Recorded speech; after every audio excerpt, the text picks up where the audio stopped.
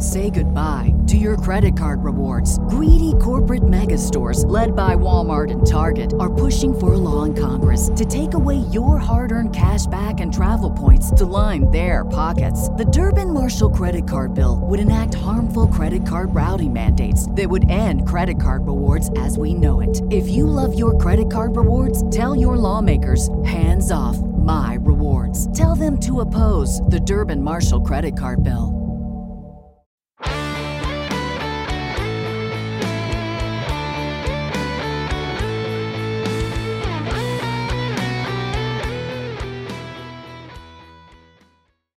Welcome to this week's edition of the Baseball America College Podcast. I'm Teddy Cahill. Joining me, as always, is Joe Healy, and we are here on, the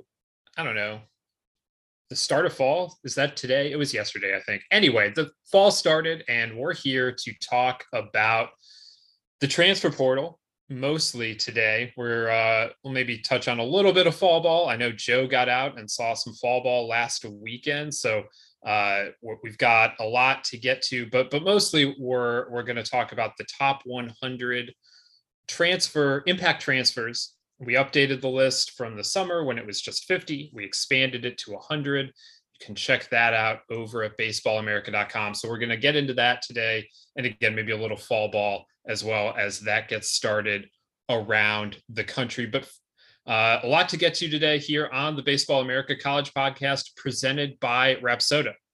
Rapsodo has become the industry standard in player performance data. Coaches use Rapsodo data as a measuring stick for player development and evaluation.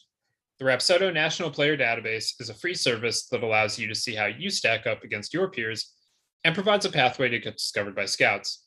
You can check out the Rapsodo National Player Database at rapsodo.com/national database. All right, Joe, I know I said we were here to talk about the impact transfers, but I actually want to start it with the fall ball, I think. You were at NC State, you were at Charlotte. There were scrimmages around the country. There were a couple of bigger fall games. Creighton played Nebraska in front of a crowd of a couple thousand over the weekend, and so all of that's starting to kick up, and you were able to get out to a few practices so far. Yeah, it was nice getting back into the fall ball swing. It's a fun time of year because you can kind of project whatever you want to see in a team. It's a Rorschach test of you're able to project onto a team in the fall based on what you see. You can almost draw any conclusion you want in a lot of cases, and so it's just kind of fun for someone like me who loves the sport like that.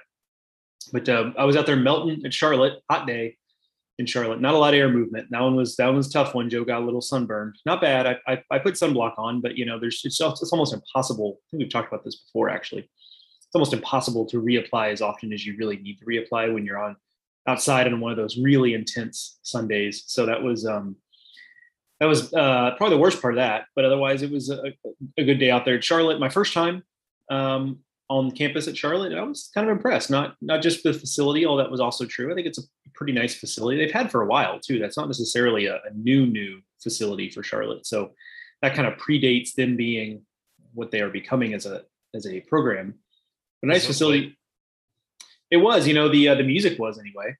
The good pregame music selection. You had the national anthem, the Jimi Hendrix Guitar National Anthem. Which, by the way, little story time.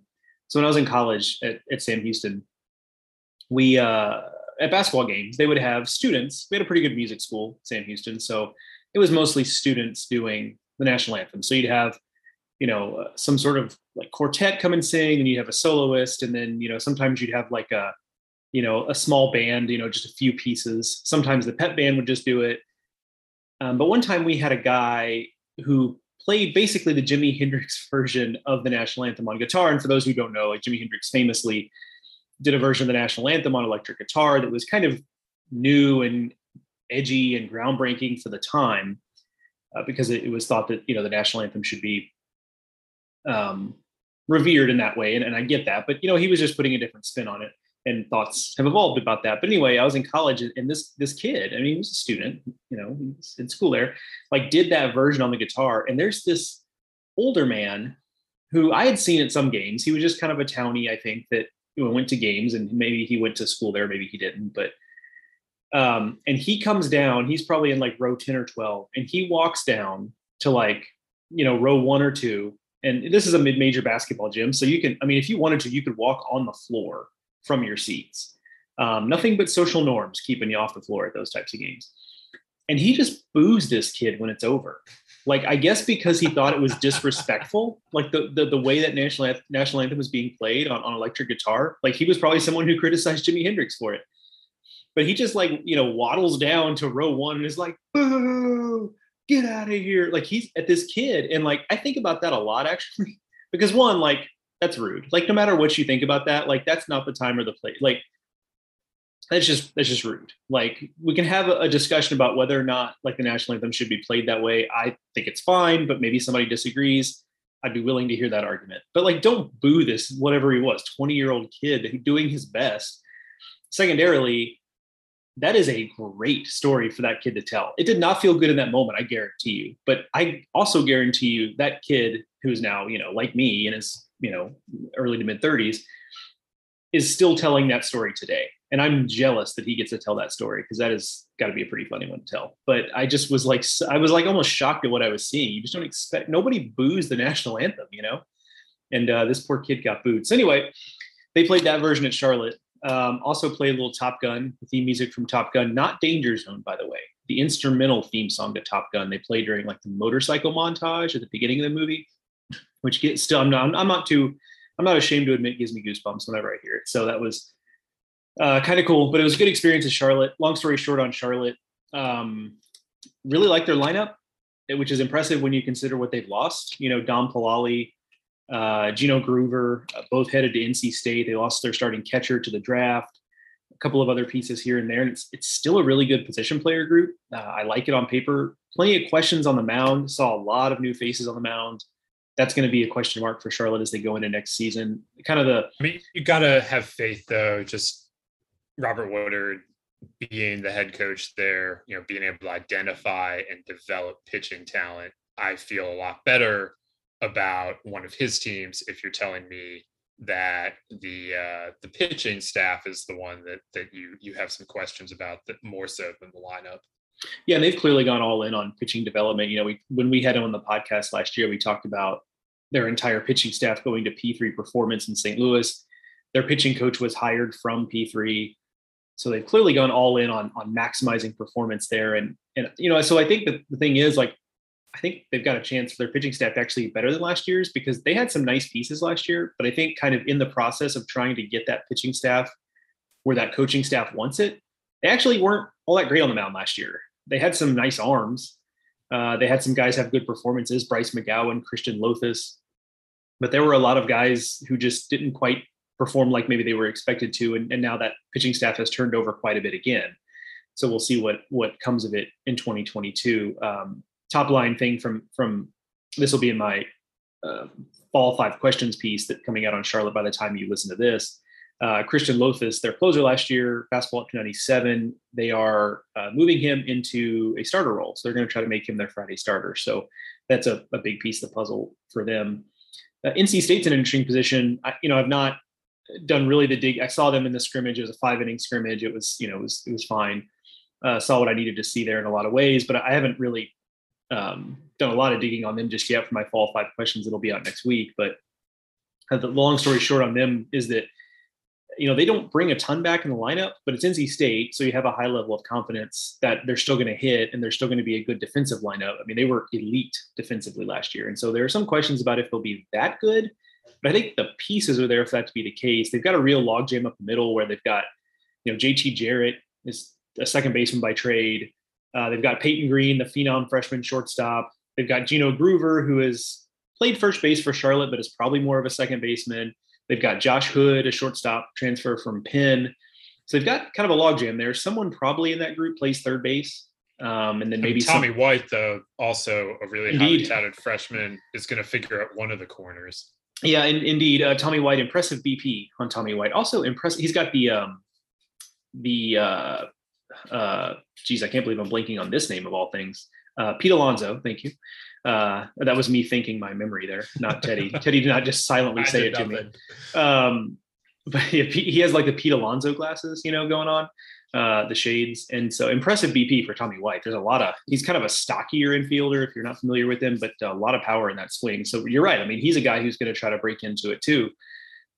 So long story short, good lineup there, but they're actually in decent shape on the mound. The depth is a question, and it was a question last year, but you're starting from the point of having Sam Heifel in the rotation. You like that. You have Chris Villeman back. Whether they put him back in the rotation or keep him in the bullpen remains to be seen, but you like that as a piece. Guy pitched for Team USA with Heifel this summer. Matt Willardson is back. He was their Sunday guy. Their Sunday guy last year and was really good in spots. So I think they've got some cornerstones there on the mound they can really work around. The question is going to be, what does the rest of it look like? But again, I mean, that's kind of the story every year with NC State. And I think last year was unique. And I think last year there were even more questions about it. And then last year, I think their pitching staff on the high end was better, not only than we expected it, but it was better than in a lot of previous years when there was a little more certainty going into the season. So spoiler alert, NC State going to be pretty good again, but I think that's notable. Having gone to Omaha last year, I think the ceiling for the 2022 team is pretty high, especially with the young talent they brought in. They have to do it, but I think there is an opportunity for NC State now to be a team that kind of finds a new gear. They're typically a team that is, finishes between 17 and 22 in the rankings every year, gets to a regional, maybe gets to a super regional. But I think there's a chance they can reach something a little bit higher than that because the way they've been recruiting the last couple of years, and then obviously having something like getting to Omaha last year and making such an impact, I think those kind of things can build on itself. Yeah, I would definitely agree with that. I mean, they're a team that we pretty comfortably expect to be in the hosting mix year in and year out.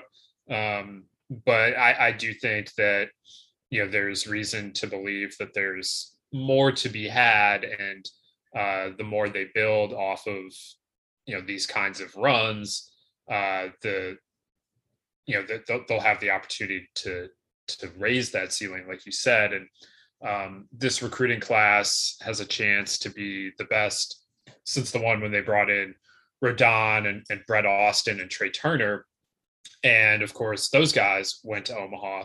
So if this group is able to, and they were starting from a lower spot there, right? Because they hadn't been to Omaha at that point in like 40, 50 years. And now they've been to Omaha twice in a decade and are coming off of immediately coming off of an Omaha trip. So I do think there's a lot to work with here. And if Peyton Green and Tommy White and some of the other newcomers hit the ground running, they're in a good spot.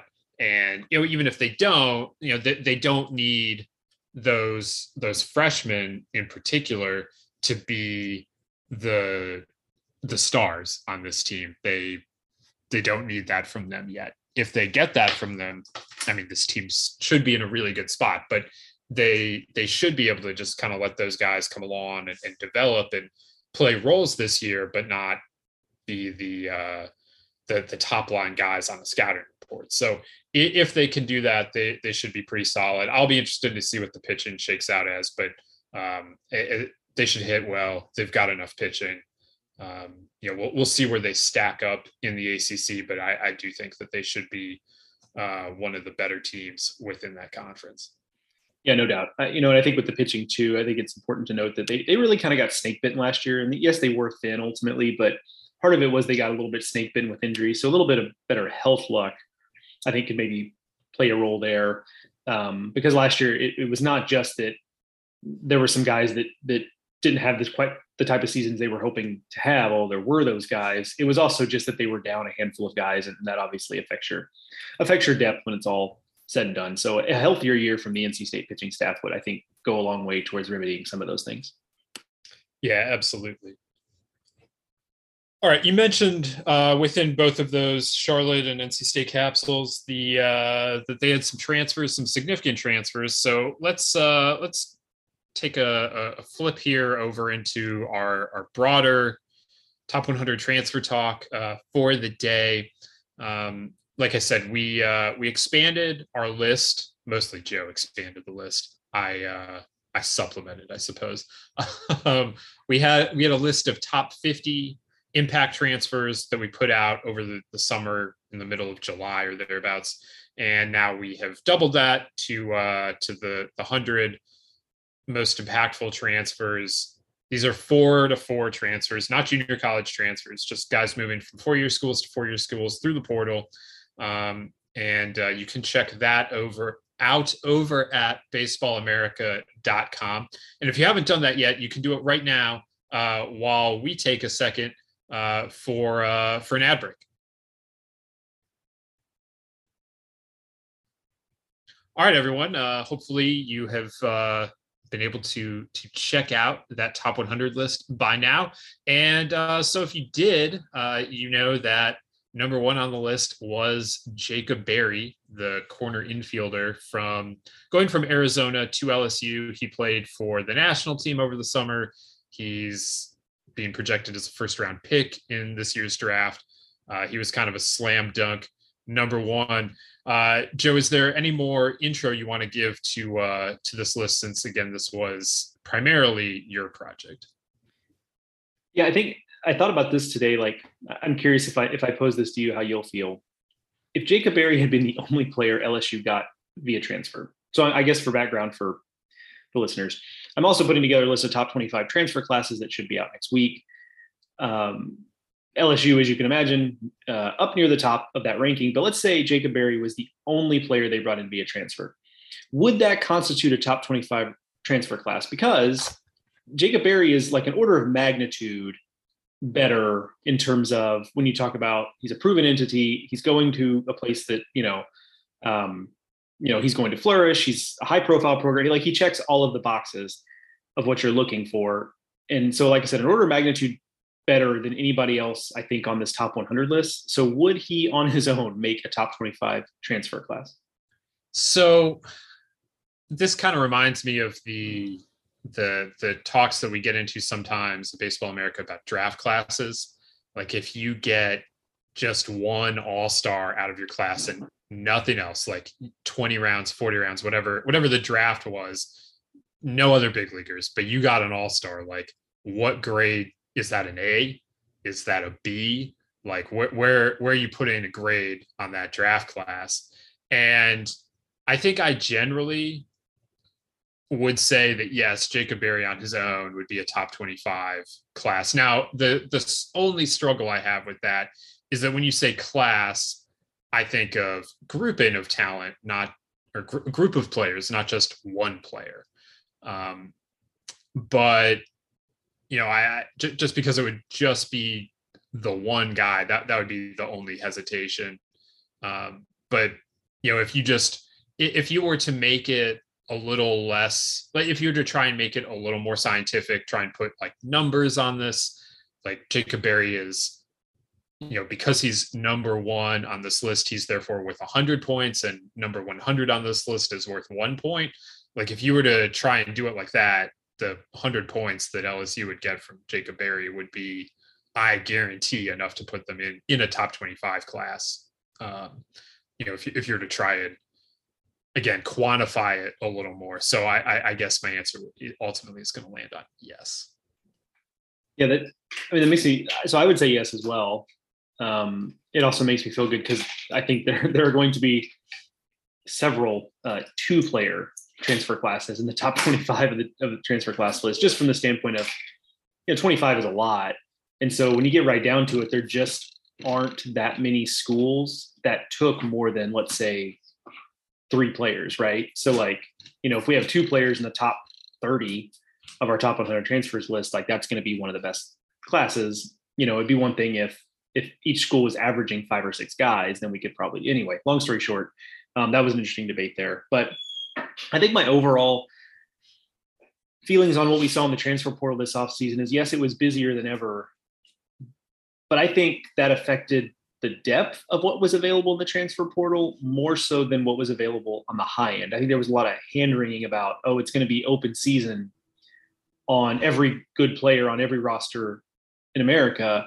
And I think what happened with Jacob Berry and with Arizona in general, where, Jay Johnson goes to be the head coach to LSU, Jacob Berry goes in the portal, almost immediately commits to LSU, I think exacerbated that worry a little bit. But I think what we ended up seeing was that there were just very few players, none of Jacob Berry's quality, but there were very few players of, even within shouting distance of that quality. What I will say is there were a lot more, because I looked at the portal pretty hard before last season and did something similar in terms of making a list of impact guys and all that jazz. But there were a lot more guys who I think are going to be quality contributors at relevant programs. This list was 100 players.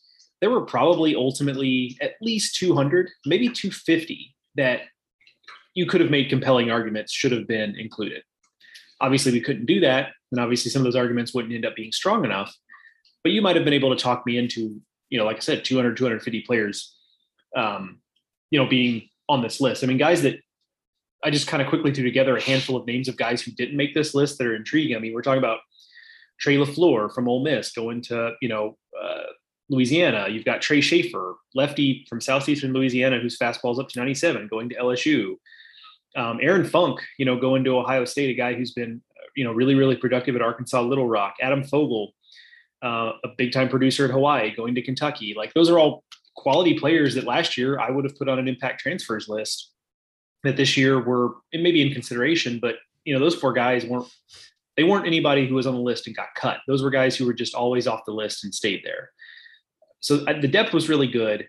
On the high end, it wasn't much different than in past years. Even in past years when you would have to sit out a year, you'd get one or two really big names. We had, in this case, one supernova of a name, and then a lot of really good players, but I don't think it was nearly the shopping spree situation that many feared once we knew that you were going to be able to transfer from four-year school to four-year school. Yeah, there definitely were some high-profile players because there were coaching changes at the Arizona schools more than anything else. Like, I think that's where the highest profile players came from. But I would say that at least this year, it feels like the concerns about mid-majors just automatically losing their best players did not come to pass. That doesn't mean that in future years where, and it is worth remembering that this legislation, while it was very much telegraphed, did not get passed until after the baseball season had started. And so, we don't know, with more planning, with more time to think, will players in the future evaluate things differently? But the fact that you have to be in the portal early, I think maybe helps it. But there were still players on the Cape that had good Capes that didn't get in the portal and didn't move from mid-major schools. So I think that we'll see where that goes, but that is a positive thing right now, because I do understand the concerns that players from lower levels would, I understand the concerns from coaches. I don't think that that's a reason to, continue making it so that baseball players would have to sit out a year to transfer. But it just, like, this is a partial scholarship sport. Like, I just don't feel good, especially in a partial scholarship sport, about putting those kinds of limitations on players. But even in football and basketball, it's still not, it's hard to make a really compelling case for why they shouldn't have the ability to transfer. But that being said, that doesn't mean that if every good player from the bottom 10 conferences in this sport decided, like, yep, all right, I had one good year, it's time to move up schools, like, that wouldn't be a good thing. So it was kind of heartening to see that there wasn't a ton of that going on.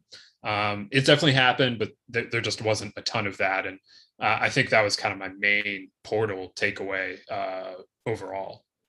Yeah, I think it's a good one. And for someone like me, I think that was important, because while I recognized that was a possibility with the portal, that mid-major schools, anytime you had a bumper crop of really talented players that has success, you were just going to be at risk of losing those guys. And I suppose that will always be a risk, but it really didn't take off in year one, like I think many feared. To your point, I also think you add this all up, and I think there's an argument to be made that what the portal looks like next year is maybe a more real, if you will, look at what the portal might look like moving forward. Just because, to your point, we didn't get the official word on this until the season already started. Things were well underway. I also think tugging in the other direction of this, and we've talked about this before, is just that these teams are still dealing with roster crunch situations.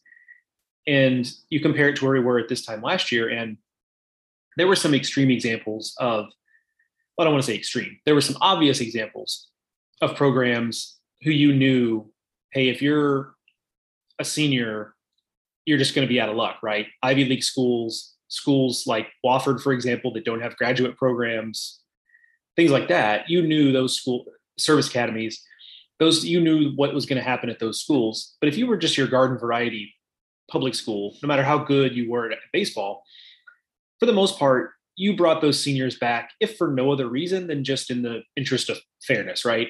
Fairly callous. Some schools may have done it, but fairly callous just to kind of leave those guys out to dry. Maybe they have the opportunity to go somewhere else as a grad transfer, but you know what I mean. A little bit different this year, though. And I think that's one of the reasons why we saw the depth we did of quality talent out there is, if you were a guy who was a junior in 2020, and so this was your fourth year junior year in 2021, maybe you got your degree, you've now played what would have been your senior season at your original school. A little bit easier for those schools, I think, to say, hey, here's the deal. You've got your degree. We're trying to get the roster down, all this kind of, if there's an opportunity out there, let's find it for you. Because, that's just kind of what the game that they're having to play right now, I think more so than a year ago. So I think you've got the waters are a little bit muddied because I think you've got some factors pulling in different directions on what the portal looks like. And so I think all that, or much of that, washes out in the next couple of years. So I think the portal at this time next year, and then especially the year after, I think we're going to have a lot clearer look at what this is actually going to look like. Yeah. And I'll be interested to see where it goes. I am hopeful that it's not going to become the worst fears of people, and not so much the sheer numbers. I don't care too much about that. And the sheer number that you see get thrown around isn't necessarily a perfect number anyway. The portal counts things in kind of a weird way. So anyone you see on Twitter talking about a precise number of players that are in the portal and moved this summer, unless they went through with a really fine tooth comb, they don't have the exact number. But players moved. Normal college students transfer. This is just how things work. Every other sport, with the exception of baseball, basketball, hockey, and baseball, football, basketball, and hockey, figured this thing out years ago. Baseball will figure it out too. It'll be all right in the long run. There might be some bumps along the way, but it'll be all right. All right. So with that said, Joe, let's dive into this a little more granularly, I guess. The 50 that we put out in July looks a lot like the top 50 that exists today. And basically what it seems like happened there is the top of the class, the top of the portal class, went out and made their commitments early. And then everyone else kind of followed through the rest of the summer. And so while a lot of transfer commitments were made in the second half of July and into August, there were not a ton of impactful ones or super impactful ones in terms of like top 10, top 20 players. There are some, and I want to touch on those, but it was kind of interesting to see that play out. Like, all right, the top end of this class has to move before the rest of this class moves. It felt like that was happening. And also the draft played into it as well. Certainly, I'm sure programs were waiting to see how that played out, and players were holding off to see who might be most interested in them until after the draft happened. But the top of the group looks remarkably similar as it did in July. Yeah, I think your assessment of it there is right. I mean, if you're Texas A&M and you want Micah Dallas under any circumstances, so you take him on, whereas some of the guys from, especially in the 75 to 100 range, are probably guys that the schools they ended up at could, I don't want to say take them or leave them, because that probably A, undersells it, and B, comes off as a little disrespectful. But those are probably guys who, depending on the roster shape, could have ended up in a few different places. If the draft had gone something differently, or, a junior college commit goes differently, like those players may well have been at another school. Right, 100%. So there were a couple of notable changes within the upper echelon of this list. One of them, obviously, is a guy we've talked about a couple times, in Adam Meyer. Meyer or Mayer? Do we know? I've not heard that name said yet. Not positive. Yeah, that's one we will have to. Todd Miles, if you're listening, send us an email. But I've been going with Mayer, but he's kind of the biggest name here, number 2 on the list, and I think that's right. I mean, you were really the one on this one that gassed him up. I had him a little bit lower, still high, but a little bit lower. I think you can make an argument on either side of it. I mean, the argument for lower is, well, he hasn't really pitched in the spring season since early in 2020. He was pitching. I mean, he basically hasn't pitched a college season at all. So if you missed our Cape talk about him, he's a Canadian. He played for the junior national team there, was at the World Cup, the U18 World Cup. Then goes to the University of British Columbia, which is an NAIA school in British Columbia. And he's there as a freshman in 2020. Their season had started. He pitched some, and then COVID hit. And so that ended 2020. UBC did not play in 2021 because of Canadian, restrictions and all the rest of that. So he basically hadn't done much of anything until this summer, when he went to the Cape Cod League and pitched very well for the YD Red Sox. And, now is in, being talked about as a top 100 draft pick, top 2 rounder likely. And so my feeling on running him up the list was, there just aren't that many guys that we're talking about that way here. If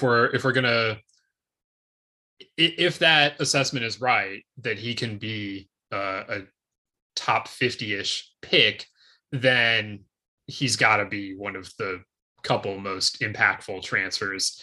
And the flip side is that he just hasn't pitched a lot of college baseball games. He pitched more for YD this summer than he pitched for UBC, but now he slots in at Oregon and presumably will go right into the rotation, possibly right onto Friday nights. And we'll see what he has in the Pac-12, but what he showed this summer was super exciting in terms of what the upside can be. Yeah, now you're in a place where, at least speaking just for myself, like, I would believe just about anything about how that turns out. He could be Oregon's ace and one of the best pitchers in the Pac-12.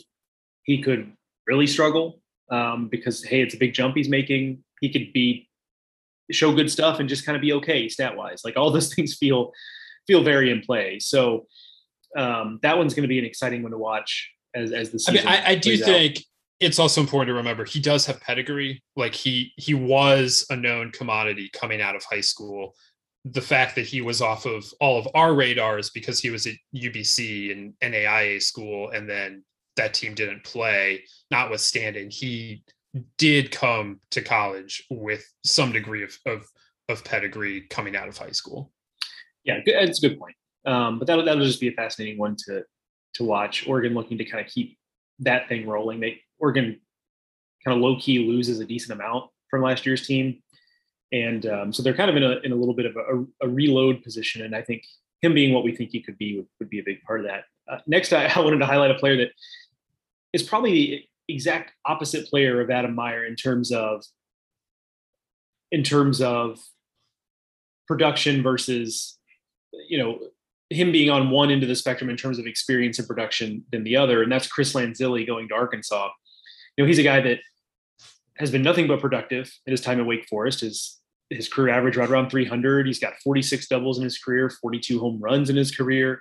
And I think one thing that's happened with Lanzilli is that he's someone who's pretty polarizing in terms of he's been an extremely productive player. And even if you apply the Wake Forest filter of that's an offensive ballpark, their guys always put up numbers, he's somebody who's been above and beyond that in terms of productive. It's not really a fluke situation there, but the scouting community is pretty lukewarm on him. There's a reason why he's still in college. Right. The scouting community is pretty lukewarm on him. That's being kind. I've heard some things that are frankly mean about Chris Lanzilli sitting in scouting sections. I'll just leave it at that. But the dude has just been really productive. And I think the negativity about the scouting community, which I think has seeped over into a little bit to the media community, I think has now far outpaced what he actually is as a player. He's a very good college hitter. And he's going to go into a place at Arkansas where I think he's going to have an opportunity to continue to produce at a high level. That's a team that knows how to teach offense. They always have guys that swing the bats. I think it's going to be a good fit for him. The jump from the ACC to the SEC is a jump, but it's not a substantial one. It's going to the best conference from, depending on how you look at it, the second or third best conference. So I think he's a guy who I think can put up really big numbers and be a big part of what Arkansas is now doing, which is trying to just be a team that is a national title contender year after year. But he's a guy I wanted to highlight just because I think he's easy to overlook now, because I think we thought he'd be in pro baseball right now, but the reality is he's not, but he's still been an incredibly productive player. Yeah, that's it'll be interesting to see how he does. Arkansas has played very well in the transfer portal in previous years in terms of grad transfers. And so if they're going to go take a grad transfer hitter, I'm generally going to believe them. And in this case, I don't really have to because he has the track record that he does at Wake Forest. And let's face it, Baum Stadium's pretty offensive too. So he'll, I'm sure he'll fit right into that lineup. So I was going to talk a little bit about, we talked in the NC State section about Gino Groover and Dom Palali. Part of the connection there is that Bo Robinson, assistant coach at Charlotte legend, I believe he's got his number retired by the Charlotte program, is now at NC State as an assistant. I assume that's part of I can't say for certain, but I assume that's part of the rationale behind those guys, just beyond wanting to play at a bigger program and maybe try to go to College World Series, win a national title, all that stuff. That's probably part of the deal there. So I will skip past those because we've already talked about them a little bit. We'll talk about a guy who I know you'll probably have something to say about, but is another one that's fascinating to watch. And that's Maurice Hampton Jr., outfielder from LSU, two-sport guy, played football at LSU, didn't really prove himself on the baseball field. A lot of that, not necessarily his fault, though. He has a long football season. He's on the national title team with LSU. That cut into not just his fall, but really seeped into, we're talking, he gets done with football. Now we're talking in mid-January by the time he's really kind of come out of that. So that kind of set him back a little bit. And wasn't he hurt too? I think there was also like a little bit of an injury issue there.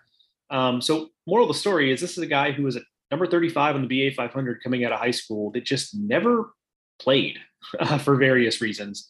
Not only does he go into the portal early last season, but he leaves school. Whether that kept him from maybe going to another high profile program or not, I don't know. But regardless, he's going to go to Samford, which is a really good program, good baseball program. I don't know what his status is re-football. That's an FCS football program. I don't know if he's playing. Okay, this clarifies that. So focusing just on baseball, he's still thought of as a prospect because the tools are so good, but we just haven't seen it. So this, again, is one where maybe it's just not going to happen on the baseball diamond. I think that's possible. It's also a possibility that he absolutely goes bananas at Samford feasting on SoCon pitching. Yeah, I'm definitely leaning towards that. But this is a guy, again, like Adam Meyer, that just didn't play much of the last 2 years without then the Cape, experience. He just flat out hasn't played much baseball going on 2 years now. And so it's going to take a little bit of time probably. But, we've also seen football players step back into baseball after extended absences and have spectacular showings. Kyler Murray comes to mind. Cody Thomas comes to mind. I don't know why they're all at Oklahoma, but so it can be done. And he has an incredible skill set. Does Maurice Hampton? He had serious draft consideration in the first round coming out of high school. And so we'll see where this goes. I think it could go extremely well for him. So that has a chance to be very exciting for for Samford, which lost some players to the SEC, but also brought in some new players of their own through the portal. And again, this is another program that went through a coaching change here with with Tony David being promoted to take over the program this year. So we'll see where all of that goes, but they do bring in some exciting players, and Maurice Hampton is really at the front of that line. Yeah, Samford, I mean, that was a program that did, you're right. I mean, they lost some guys to the SEC with Tyler McManus to LSU, Sonny DeShera, Brooks Carlson to Auburn. You know, it's one of those things I heard on the, I'm curious what you think. I have not asked, it's my intention to ask some coaches about this, but there's kind of an inherent, I'm not really sure there's an inherent dig when you ask a coach this. I feel like that you have to kind of be deft about asking it, but I'm curious what their reactions would be to the idea that, I don't know if you listen on the Gary Parrish and Matt Norlander podcast we reference quite a bit, do a podcast for CBS Sports on college basketball. And I think it was Gary that mentioned talking to a coach one time who said, you know, he embraced the transfer portal because he's like, look, I realize I'm going to get some talent that's going to trickle down. And the flip side of that, he's like, is I look at it as I can sell the idea that, look, you know, you're the number, you know, and this is basketball we're talking about, so the numbers are going to be a little wonky because basketball is a much smaller roster. But you're the number 100 recruit in the country, and you want to go to Kentucky. The reality is you are not going to play at Kentucky as the number 100 recruit in the country. You're the 5th best guy in your recruiting class. You're the 10th best guy on the roster. Come here to whatever mid-major this is. We are a winning program. We put guys into the NBA. And you know what? After 1 year, if you're good enough that John Calipari says, I got to have that kid, then you go get it, kid. Like, I'm proud of you. You did it. This is your dream. Again, baseball a little different with roster size, all that kind of stuff. But, you know, and I'm not saying that's what Samford is doing here. They had a coaching change. There were a lot of things going into it. But I do wonder if there are certain programs that might try to look at it that way, because I do think that's an interesting way to look at it and kind of making lemonade out of lemons. Yeah, I mean, I remember when GP said that, and it's an interesting approach.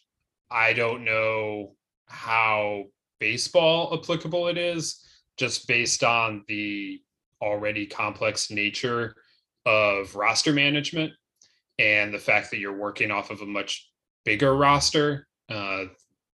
Those two things are the two biggest differences than basketball. But we'll see if, you know, something like that crops up over time. There are clear negatives to that, but there are also clear positives. So definitely something to keep an eye on as things progress. A lot of recruiting has, you know, the potential to kind of shift a little bit here with regards to the portal, just in the way coaches go about things. And perhaps that is one of the ways that we could see a shift. So what I'm going to do quickly is we transition, because I want to talk about some. Well, I want to bring up one more player that I feel like we forgot here.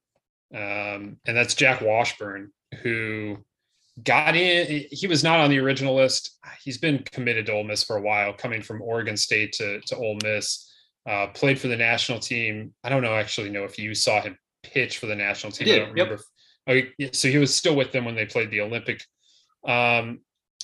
And that has a really, I think we talked the last time we talked transfer portal about what Ole Miss was doing in terms of bringing in some veteran guys to help out. But Jack Washburn is that, but a little bit more, like some significant impact potentially coming to Oxford there. Yeah, no doubt. I think he was the first big name that committed after we'd published the original 50. I feel like that's right, because we may have alluded to it in that podcast that we talked about him, but didn't talk about it at length. But he's a guy that, you know, with what Ole Miss needs, I have to assume, this is Joe assuming, I have to assume they're going to give him a chance to start, just given what they need. Now, not that they don't also need relievers, but I would have to assume that's something they want to look at with him, just given how talented he is. Now, the other guy is John Gaddis from Texas A&M Corpus Christi. And I kind of compare him to Lyle Lockhart at Arkansas. Like, maybe he's a little better than Lockhart, because he he has a little bit more swing and miss stuff than Lockhart did. His stuff's not great, but I think there's a little more swing and miss there. So maybe his ceiling's a little higher than what Lockhart was at Arkansas. But Lockhart was, a perfectly good SEC arm in unless you wanted to put him in super high leverage situations. But he's a guy who gave him some good Sunday starts. And he's a guy who had some good outings here and there. So if that's what Gaddis is, I think Ole Miss will be fairly happy with it. But Washburn is something completely on a different level than that. Yeah, absolutely. Yeah. They have some options to start, but they don't have anyone really locked in. You're looking at Diamond and McDaniel, but there's room for Washburn to slide into that if you can earn it. I was going to throw a few names at you as for flyers here. These are like high profile. We talked about one with Marty's Hampton, but like kind of high profile recruits, talented guys who everyone assumed would have big roles and be slated for pro baseball early in their careers that just haven't taken, that are now going to new places. Let me know if any of these hit you.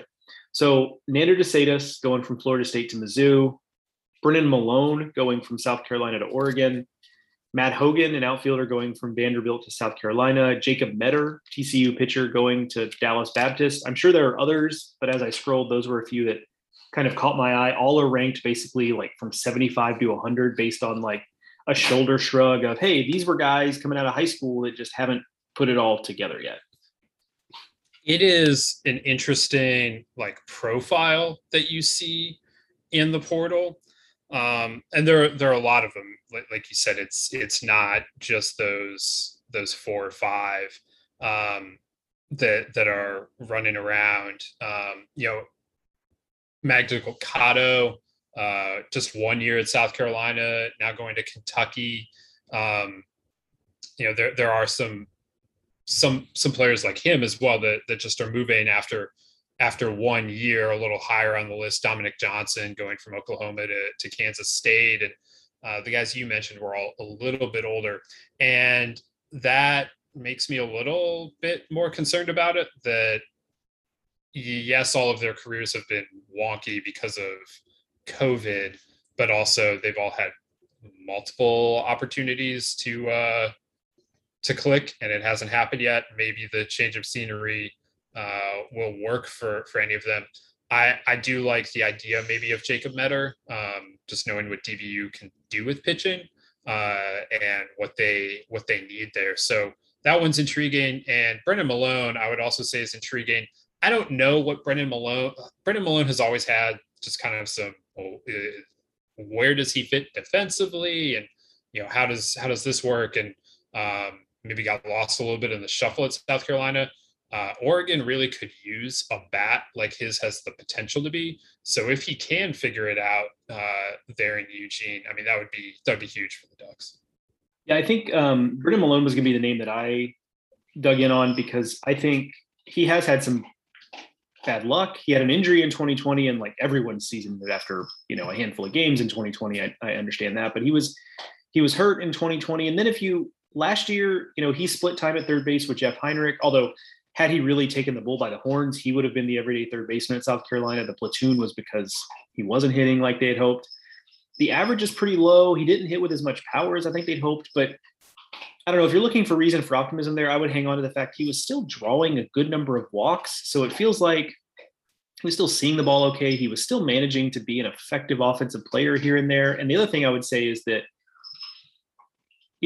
Mark Wasikowski got to Oregon, and it really seemed like suddenly their position players got a lot better.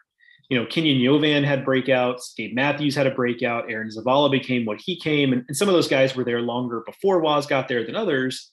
But he really does seem to kind of get the best out of guys that have been a little bit of, let's say, in a dehumanizing way, and I don't mean this that way, but that were depressed assets, if you will. Like, he seems to really kind of be able to get the most out of those guys, and maybe Brennan Malone is an example of that once he gets to Oregon. Yeah, and it's Waz has done that kind of throughout his career, kind of instant impacts. So if Malone can be that again, it would be big for Oregon, which is trying to replace Zavala, who was I guess he was a second round pick, and Gabe Matthews, who was arguably their most productive player, and Kenyon Yovan, who is perhaps their biggest power threat. So they got some offensive holes that they got to fill, and Malone has the potential to do so. So when you look at, I'm kind of fascinated by the teams that went all in on the transfer portal, and I think they fall into a couple of different buckets.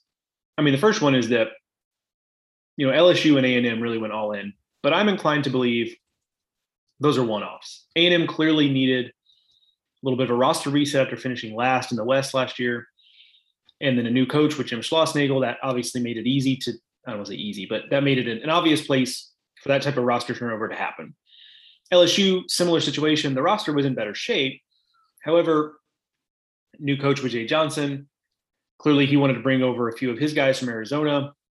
So I think there was an opportunity there where there was going to be a lot of transfer portal movement. I would not expect those two programs to continue to use the transfer portal in the same way. Do they pick and choose like Mississippi State does, for example, moving forward? Sure, I can see that. Yes, I think A&M is going to continue to play. LSU will probably be very selective going forward. But yeah, you're not going to see A&M took like half a dozen players. That's not happening every year there. Yeah, I wish I had the list of the classes up, but I think, A&M, I think it might be closer to 10, to be honest. In total, maybe it was 8. Maybe it's right in between. Maybe it's 8. But regardless, yes, huge class. LSU, pretty sizable class. Outside of that, though, so I think the other bucket is, I think there are a group of programs that maybe you see continue to use the transfer portal as just an ongoing part of their recruiting strategy. So I'm talking about Kentucky took a big class, and Kentucky took a big class last year, even when a lot of schools weren't doing that yet. Missouri took a pretty big class. Pittsburgh took a big class. K-State took a big class.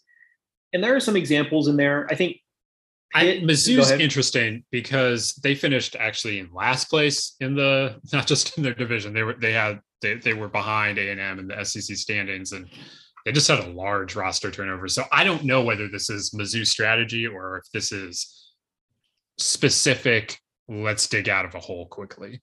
It could very well could be, and that's part of what I say too. Is I think there could be some other one-off explanations here, because I think you could also make the argument with Pitt of Mike Bell and his staff saying, look, we have some momentum now. Like last season did not end like we wanted it to end, but we came, this close to making a regional for the first time in forever. Like, let's see if we can't kind of keep pushing here. So I could also see the argument for that because it is a pretty good class. I have it ranked in the top 25, and that's not just because of the size of it. They've got some quality players coming in. So there is that. But you look at this group in general, though, I think the commonality with Kentucky, Missouri, Pitt, and K-State, I think the argument I would make for maybe this is something that we see more from them moving forward is that, those are 4 schools that I don't think, to me, are obvious that they just have recruiting disadvantages relative to a lot of the rest of their conference, and that a lot of those disadvantages are not going away. Some are unique, Missouri's facility relative to the rest of the SEC, for example. However, you're never going to change the weather. You're never going to change whether or not your state produces a lot of Division I players. You're never going to change the history of your baseball program. You can't do that. And those programs are all working from a disadvantage. And I have to wonder if this is a concerted effort in the case with some of these programs of saying, look, we have to face reality on reality's terms. Let's see if we can't get some value in the transfer portal by either bringing up productive mid-major players who want to play in a major conference. Or I think what's interesting is in the case of K-State, they do have some of those guys from the lower levels, but their class is pretty heavy on those guys who were big names in recruiting that went somewhere for 1 or 2 years and are now leaving. And so I have to wonder if they're maybe kind of secondhand recruiting those guys a little bit. Dom Johnson from Oklahoma State is going there. He's a guy, it's kind of a great example of this. Their class is heavier on those types of guys than most of them. So there's a few different iterations of this, but I do have to wonder if these are teams that are looking at the reality of the recruiting environment they're in and saying, this might actually be the best way forward for us because we're just not the type of program that's going to be pumping out top 15 classes year after year. You didn't mention the Pokes in this, and I think Oklahoma I was State getting to them because they do sit between the two, I think. I think Oklahoma State and Kentucky are kind of more similar here. Those are places that have traditionally done a lot of junior college in the recruiting. And do you need to go do junior college stuff with the portal as much, or and schools that recruit junior colleges are going to continue to do so. We're seeing that I'm not suggesting that's going away entirely, but I am saying that maybe you need to take a couple less of them if you can go into the portal and take a fourth year player, a third year player, or something like that. And so I think some of those schools that you're talking about have just already been kind of less in the high school recruiting game and more in the experienced player via the junior college route. Well, now you can take them through the portal. And so I think that's a lasting strategy on some of these teams, but I think it's just kind of a little bit of a tweak to what was already an existing strategy for several of them. That's a good call. I say I was going to bring up Oklahoma State because, we talked about the teams for which this is a one-off, likely a one-off, LSU, A&M. We talked about the teams that, hey, this could actually be a sign of like a strategy play they're making based on the reality of recruiting otherwise. And Oklahoma State, I think Kentucky was good to put in there because Kentucky has better recruiting classes more often than K-State, Pitt, Mizzou. But Oklahoma State was really the one that stuck out a little bit to me because they took on a big class and it is full of guys who are ready to do stuff right now. And so you make a good point with the JUCO thing. I think that's right. The other thing I was thinking is that is this a situation where they think they were pretty close last year and they just need to supplement to kind of get something over the finish line? Because you do see that sometimes as well. But I think the answer is maybe a combination, a little bit of this, a little bit of that when it comes to Oklahoma State. But they were the interesting one because that is a place that typically recruits pretty well. And they have some high profile guys coming to campus this year that were not expected necessarily to get there. So they can recruit. And yet they still did a big transfer class. That one's kind of interesting, but I think you probably nailed it there with the JUCO thing. And maybe there's a little bit of the idea that, hey, we were pretty close last year. Let's see if we can't just level up from where we were.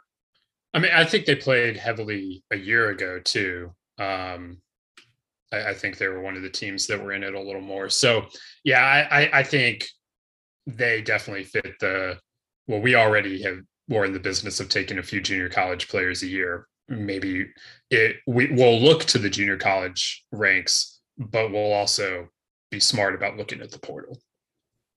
So my last thing I wanted to do here, unless you've got something else on that topic, I was going to play the game of giving listeners a few names to keep in mind of guys who are leaving major conference programs to go to smaller programs that could be in for, monster seasons, because those are kind of always fun because it's, a guy who's maybe put in some time as a backup, sitting behind other players at big time programs that finally get a chance to shine. So I've got that list ready. I got one more player, and we talked about this a little bit offline, and that's Maxwell Romero Jr., who goes from Vanderbilt to Miami, and he's coming off of a pretty good Cape, but he was also difficult to play. So that's a guy that didn't play much for Vanderbilt. He was their backup this last year. And, Vanderbilt needs a starting catcher because CJ Rodriguez went to pro ball, but Romero still leaves Vanderbilt and goes to his hometown or back to South Florida. I don't specifically have his hometown in front of me, but he's headed to Miami. And it's just really interesting when you see a player of that caliber move, first of all, because he was well regarded out of high school. And then when you see a player leaving Vanderbilt for another premium program like Miami, I don't know how it's going to go. Like he had a good Cape, like I said, but we just haven't seen him in a full-time role that we'll see this year. So I just kind of wanted to throw that one out there as that's a very intriguing player to watch this spring. And I don't know if it's going to be informative to any broader trends going forward in the portal, but maybe it will be. I don't know, but that's one that I'm watching. Yeah, it's good to bring him up. I actually had him on my list and I failed to mention him, so I'm glad you did. I think I forgot that our offline conversation was offline and not on the podcast, frankly, if I'm being honest. Yeah, he's an interesting one. And I think it's important to remember too that you mentioned, hey, regular college students transfer too.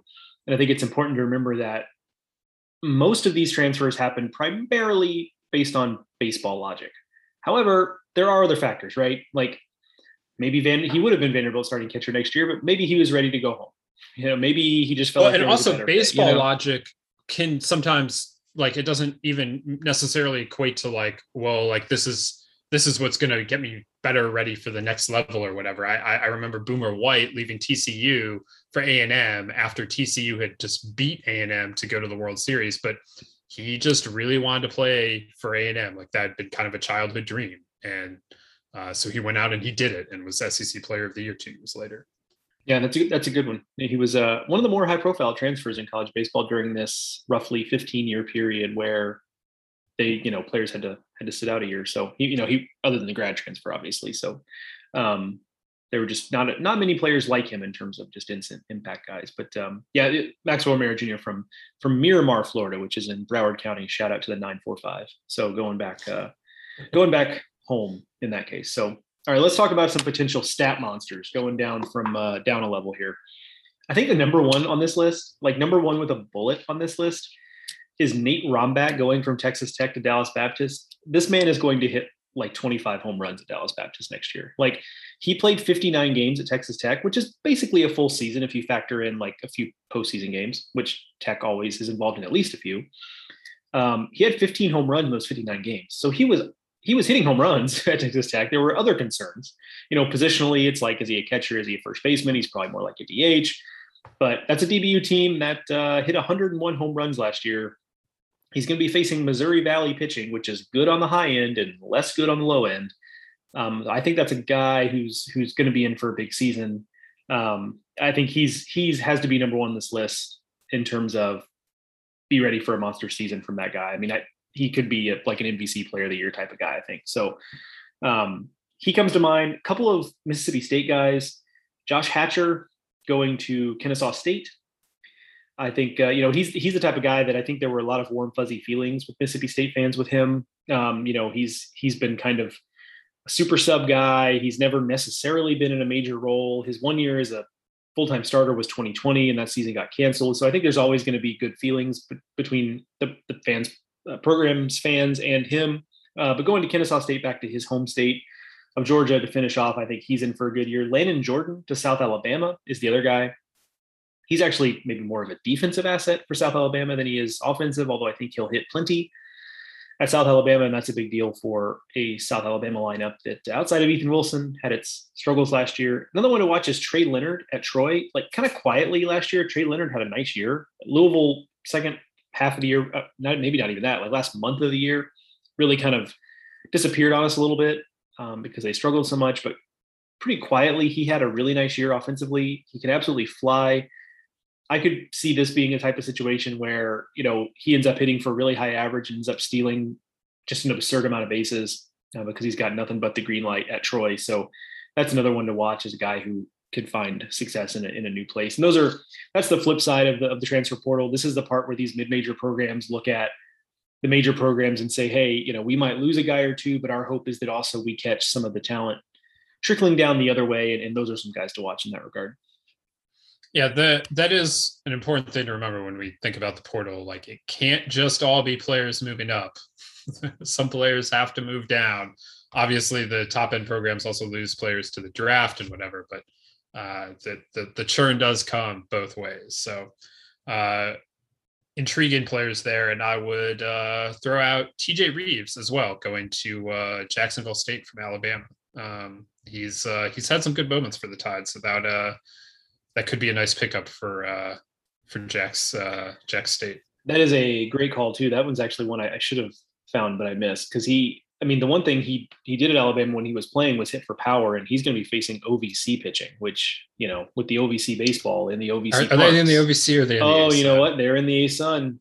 That's we're just going to have to do that episode where we talk about conference realignment on the small scale. Cause like, I just need it as some sort of memory tool, but He just missed OVC pitching. We'll put it that way. So yeah, but the point stands. I mean, he's a guy who has shown potential, has never quite put it together at Alabama, and I think now is going to have an opportunity to do big things there. But that's the top 100 transfers. It was it was fun to put together. I think it was a good reminder of where some guys are going and coming from. But I think, to put a bow on it, I just think this is going to be a fascinating group to watch because in a lot of ways they're trailblazers in terms of being the first group since I think it was 2005 to be able to go 4-year school to 4-year school minus grad transfers, of course, without having to sit out a year. So I think that's interesting, but I think more so, I think the portal that is going to open up at the beginning of the start of next season will be an interesting one to watch because I think that's where we start to really see what this is going to look like from year to year, because this year I think there are a lot of, like we talked about, a lot of different forces pulling in different directions that make it to where the data on what we can expect is a little bit noisy. Absolutely. So that was a nice dive into it. You can check out the full 100 over at baseballamerica.com. And next week, Joe will have the top 25 classes that we alluded to. Plenty of other stuff to read over at baseballamerica.com while you're there. I'm now going conference by conference, team by team through recruiting. We've got the ACC online already. Big 12 will be following in somewhat short order. And like Joe said, our 5 question series in the fall is beginning this week. Charlotte is the first team up. And you can find that again over at baseballamerica.com. You can follow us on Twitter. I'm at Ted Cahill. Joe is at Joe Healy BA. And while you're at it, make sure you are subscribed to the Baseball America podcast so you don't miss an episode. You can find that over on Apple Podcasts, Stitcher, Spotify, anywhere you get your podcasts. You can find us and hit that subscribe button. We would greatly appreciate it. We'll be back here next week with another edition of the Baseball America College Podcast. We'll have an interview guest, I am sure, from somewhere around college baseball to dive into all things fall ball and 2022 and all that great stuff that we usually talk about here. So we'll have that next week. So we'll see you then. I want to thank Rapsodo for presenting this and every edition of the Baseball America College Podcast. For Joe, I'm Teddy. We'll talk to you next time.